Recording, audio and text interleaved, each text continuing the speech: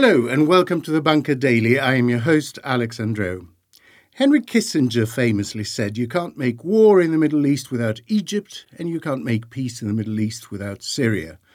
I'm not sure the aphorism remains accurate. Both Middle Eastern nations and their global backers have, after all, found plenty of creative ways of making war. But that is not the job of aphorisms. They are a summary, a reminder, as are anniversaries. And this month is incredibly the 12th anniversary of the start of the conflict proper in Syria. My guest today teaches politics and international relations at Queen Mary University. He has written extensively on Syria and contributed to most reputable news outlets on the issue. Unusually for an academic, he has also lived in Syria. His definitive compendium, The Battle for Syria, International Rivalry in the New Middle East, has an updated edition out now. Welcome to the Bunker, Professor Christopher Phillips. Thank you for having me. Let's start with an update, because Syria has not been in the news at all recently. What is the current status of the conflict? Well, it's not been in the news so much because thankfully there's been a lot less fighting than over the past decade. Things have settled into a familiar, if slightly miserable, pattern. The country is pretty much divided into three zones now. The largest zone by far is controlled by the regime of President Bashar al-Assad, against whom the rebellion that started the civil war was launched. A fairly sizable area in the eastern part of the country is controlled by American-backed Kurdish militia, or mostly Kurdish militia anyway, who are running an autonomous area outside of Assad's control with American air support. And then you have a northern area, relatively small but quite densely populated, which are the last areas controlled by the group that originally rebelled against Assad, who you might call the rebels. And that's centered on the city of Idlib and various strips along the Turkish border. And those areas are officially protected by Turkey, some directly right along the border and some indirectly around the town of Idlib. The rebel-controlled areas, is their administrative control fairly organized? Like, is there a rebel government, as it were? Is there someone to deal with? Yes, but I'm afraid to say Syria is a very complex conflict, so I'm now going to pass those rebel areas into two. Okay, so on the this is why you're here. So on the one hand, we have the areas that are effectively directly controlled by Turkey. These are areas that Turkey specifically invaded to push the Kurdish forces away, because Turkey has a long issue with Kurdish separatism and wanted the Syrian Kurds to be off its border. Those areas are governed by what we might call Turkey's proxies. They are Syrians. They are employed directly by the Turkish government. They were trained by the Turkish government. They're armed by the Turkish government. They are, in essence, satellites of Turkey. So yes, there is a government there, but it is one that is very, very closely aligned with Ankara. In the other area, the area around Idlib, you do have a more independent rebel group. They are the remnants of the original rebellion. And they have an official government, but it is dominated by Islamists who were historically aligned with al-Qaeda, although they have subsequently disowned their original affiliation with al-Qaeda. Right. But there is a government of sorts there. Right, which sort of touches on my next question, because when the huge earthquakes happened along that border, there were quite a few reports, mainly out of Idlib, saying that basically the international community couldn't funnel aid to those areas. They could kind of funnel aid to the bit that Turkey, I guess, is semi-governing. They could funnel aid towards, obviously, the east bit and Assad, but there were pockets where basically aid couldn't get through, which seems to me to expose like a really fundamental flaw in whatever balance we've settled in there. Yes, the areas that were controlled just by the rebels, the Idlib rebels, in order to get aid through there, you needed the approval of either Turkey, allowing aid to come through, and that was the aid that did come through. But Turkey was very slow to actually allow its border crossings to be open, mostly because it was distracted by its own crisis around the earthquake. Or you had to cross the frontier between the Assad-controlled areas and the rebel-controlled areas. And the Assad government controls those that frontier and was refusing to allow the aid convoys to go through, or was basically demanding a lot in return and using the earthquake crisis to get as much leverage from the international community as possible, normally in the form of aid for itself. Now, let's put to one side Turkey and let's put to one side Russia, because they're very complicated and we'll come to them in detail. Of the other international players that had become involved, who is still involved? Who is still considering this a priority is basically what I'm trying to find out. Not Western governments is the key. It's interesting you mentioned Russia, and we can come to Russia later. And we will. But the other main stakeholder in the conflict is Iran. Iran, along with Russia, heavily backed Assad and helped to ensure his survival. And it really is still a huge priority for them. Assad isn't really in danger of falling anymore as he was earlier in the war, but Iran wants to make sure that there's no possibility of that in the future.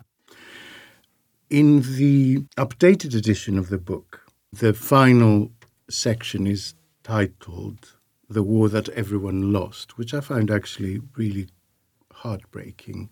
What do you mean by that?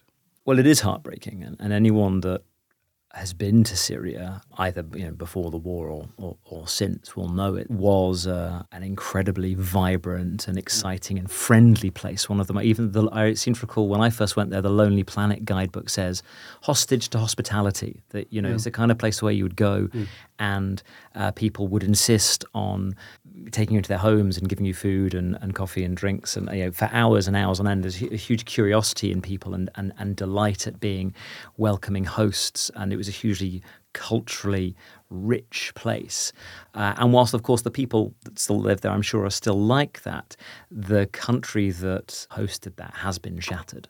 So the country itself has been, really destroyed, and no one is better off. In that sense, if you think about Syrians themselves, you then have the people that aren't still there. You've had 500,000 people have been killed, which for a country with only a population of 23 million is an enormous number of people. On top of that, half of the population have been displaced. Numbers vary, but 6 to 7 million have fled the country altogether and now live as refugees. 1 million or so are in Europe, but you've got 4 million in Turkey, you've got, 1 million in Lebanon, and they're not living in great comfort. They're often in sort of shanty refugee camps or equivalent in a great deal of poverty. But the reason I say that the war that everyone lost is that it's not just the domestic players that are in no better a position than they were before. And they're not. Assad is still in control, but he's running a weaker country. The Kurds have a degree of autonomy, but alongside that comes a lot of insecurity. They're terrified the Americans are going to leave one day and leave them subject to attack by either Assad or Turkey or Iran. But then you look at all those external players that my book's about. It's about those external players. So many countries waded in to try to move the Syrian conflict to their favor. The United States, Iran, Russia, Turkey, Saudi Arabia, Qatar, Israel. Even China kind Even of China, dabbled exactly. a little bit. Are any of these countries better off as a result of their interventions in Syria? And I would say they're not. Some have held their own, and they're in a position that is not really much worse than before. But most of them, in different ways, are worse off. There are no winners at some point. So it's the war that everyone lost. You advance the notion that Turkey has come off particularly badly. Why is that? Well, I think it's a long time ago now, but if we roll back to the beginning of the conflict, 2011 was what was then known as the Arab Spring or the Arab uprisings. And at that point, Turkey was viewed, both inside the Middle East and outside, as this great success story. It was run at the time by Recep Tayyip Erdogan, who's still the president now. He was then the prime minister. He had been democratically elected. He'd won 2 elections. He was seen as this moderate Islamist modernizing democrat who could bridge this supposed gap between democratic practices and Islamic faith. He was overseeing huge success for Turkey's economy. Turkey, which had been disengaged from the Middle East really for decades, ever since the collapse of the Ottoman Empire in the 1920s, hadn't really been interested in the Middle East. And Erdogan reversed that. He had this policy called zero problems with neighbors. He befriended Bashar al-Assad, in fact, and was seen when the Arab uprisings began as this potential model. Countries like Egypt, like Tunisia, maybe Syria, that were overthrowing their autocratic leaders. And you look at Turkey now, and most of those benefits have gone. It's got pretty poor relations with its neighbors now. They're getting slightly better at the time we're recording, but still nowhere where they were. The economy is free falling. They've had hyperinflation for so long. Erdogan himself has really dropped this image of being this moderate Democrat. He's actually indeed. He's overseen a significant autocratic turn, and then they've got domestic problems in terms of the war with the Kurds has not only been concluded, but it's continued and got worse. And so many of those problems you can link to their involvement in the Syria crisis. The overspill of the Syria crisis one way or the other. So what happens if Erdogan is booted out this year? Will that shift things fundamentally? Have other parties said what they would do, for example, with the bits that are effectively run by Turkey? Will they persist with that policy, or will they have a fundamentally different stance towards Syria? Yeah, well, what's happening in Turkey at the moment with regard to Syria is interesting. So Erdogan himself has suggested he might normalize relations with Assad. And the reason he said that is precisely because the opposition have said they will. The logic of normalizing the ties with Assad is that will allow them to send some, if not all, of these 4 million refugees back home, which, as I say, are becoming incredibly unpopular because of the economic downturn that Turkey is experiencing. So Erdogan has now said he will do the same, although he's proceeding at a snail's pace. So there have been high-level meetings between, say, the Turkish foreign minister and Syria's foreign minister in Moscow. But that's about it. We're quite a long way from a Erdogan-Assad handshake. And one of the key issues, I believe, the differences, to answer your question of what would happen if Erdogan lost the election, is that I can't see a situation whereby Erdogan would abandon those rebel-controlled areas of Syria. Either the parts of the north, which are effectively Turkish satellites, which were entirely his project, or Idlib. He doesn't care so much about the people in Idlib, but he'd be worried that if it fell, there'd be a huge influx of refugees. Exactly. Now, the opposition are more blunt, and they have implied that they would be willing to ditch both, because Assad would make that a condition of reconciliation. And they might be willing to do something quite brutal, which would be leave the rebels in Idlib to their fate, and then just close the border and say we don't want any more. And if you so that might be the difference. The very big caveat, I would say, is twofold. Firstly, we don't know if these elections are actually going to take place. With the earthquake, that may not happen. And secondly, if Erdogan officially loses, he may not give up power.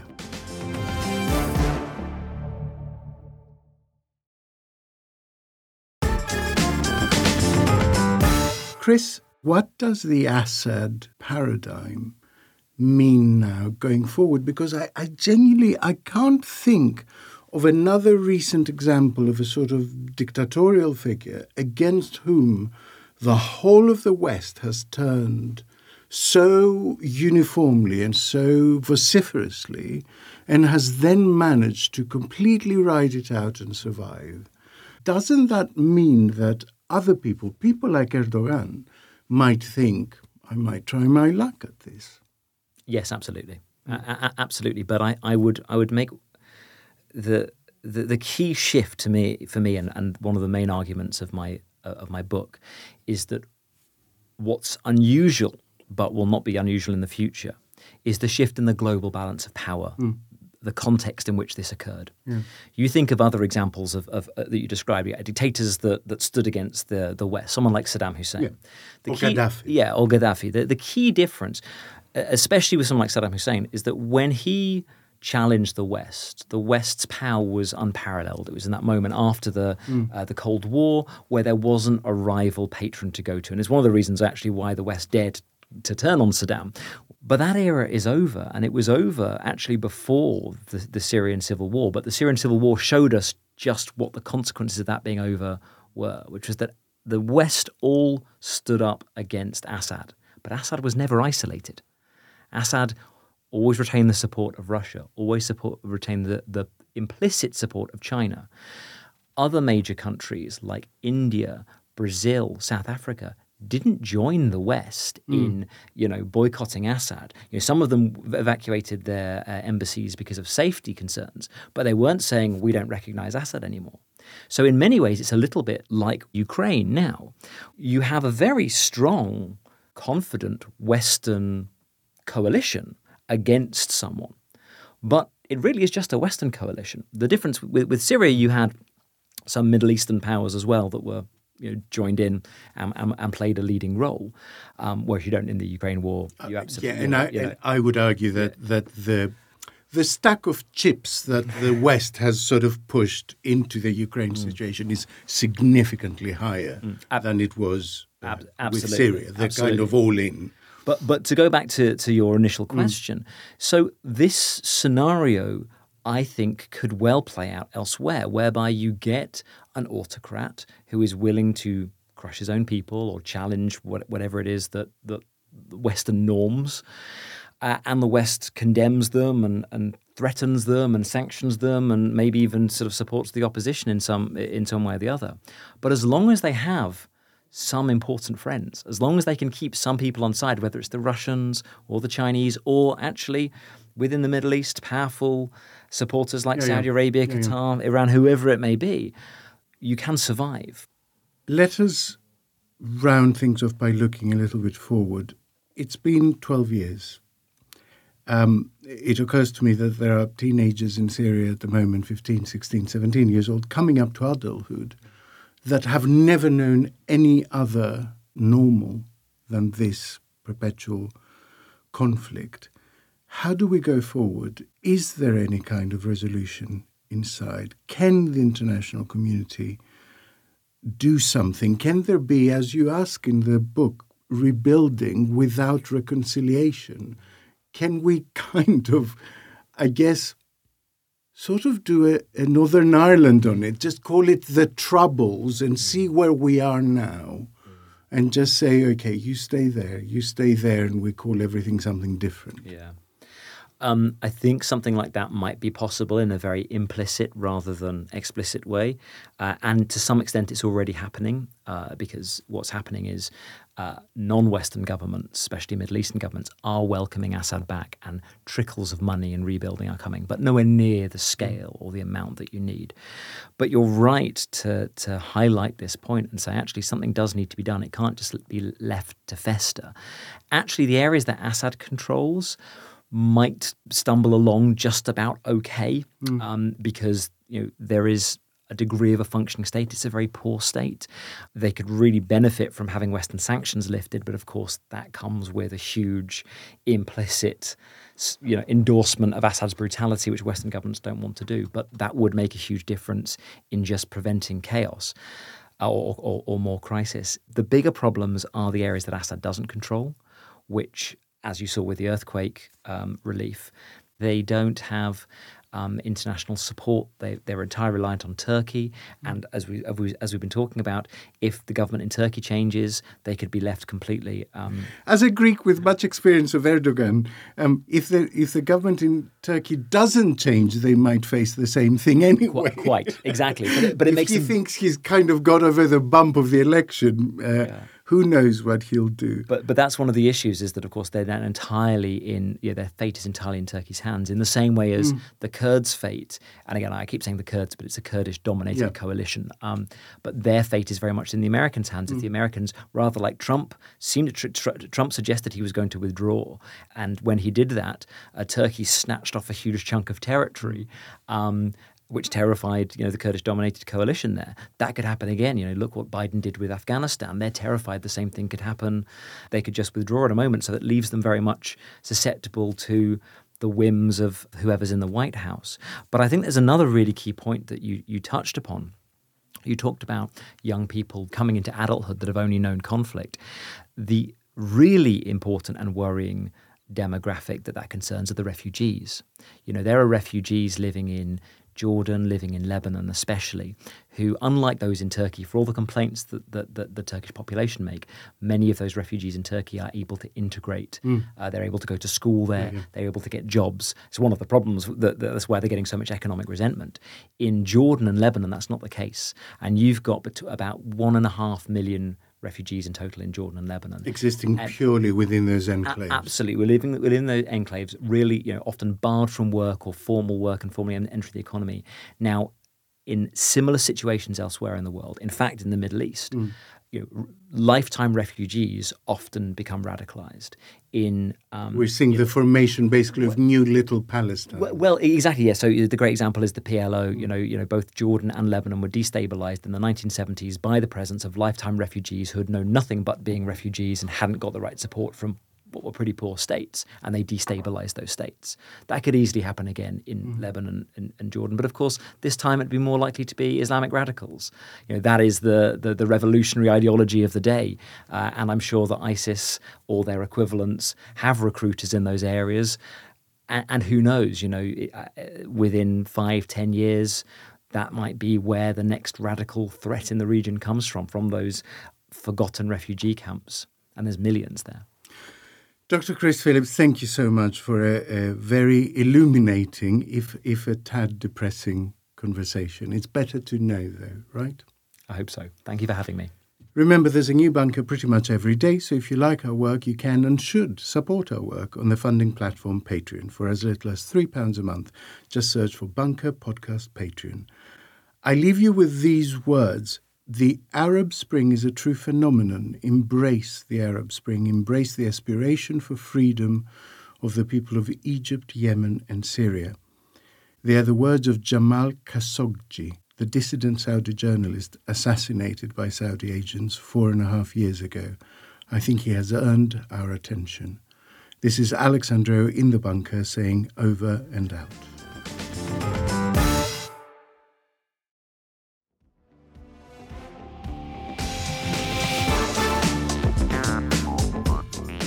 The Bunker was presented by Alex Andreou. Lead producer is Jacob Jarvis. Group editor Andrew Harrison. Audio productions by me, Robin Leeburn. And the theme tune is by Kenny Dickinson. The Bunker is a Podmasters production.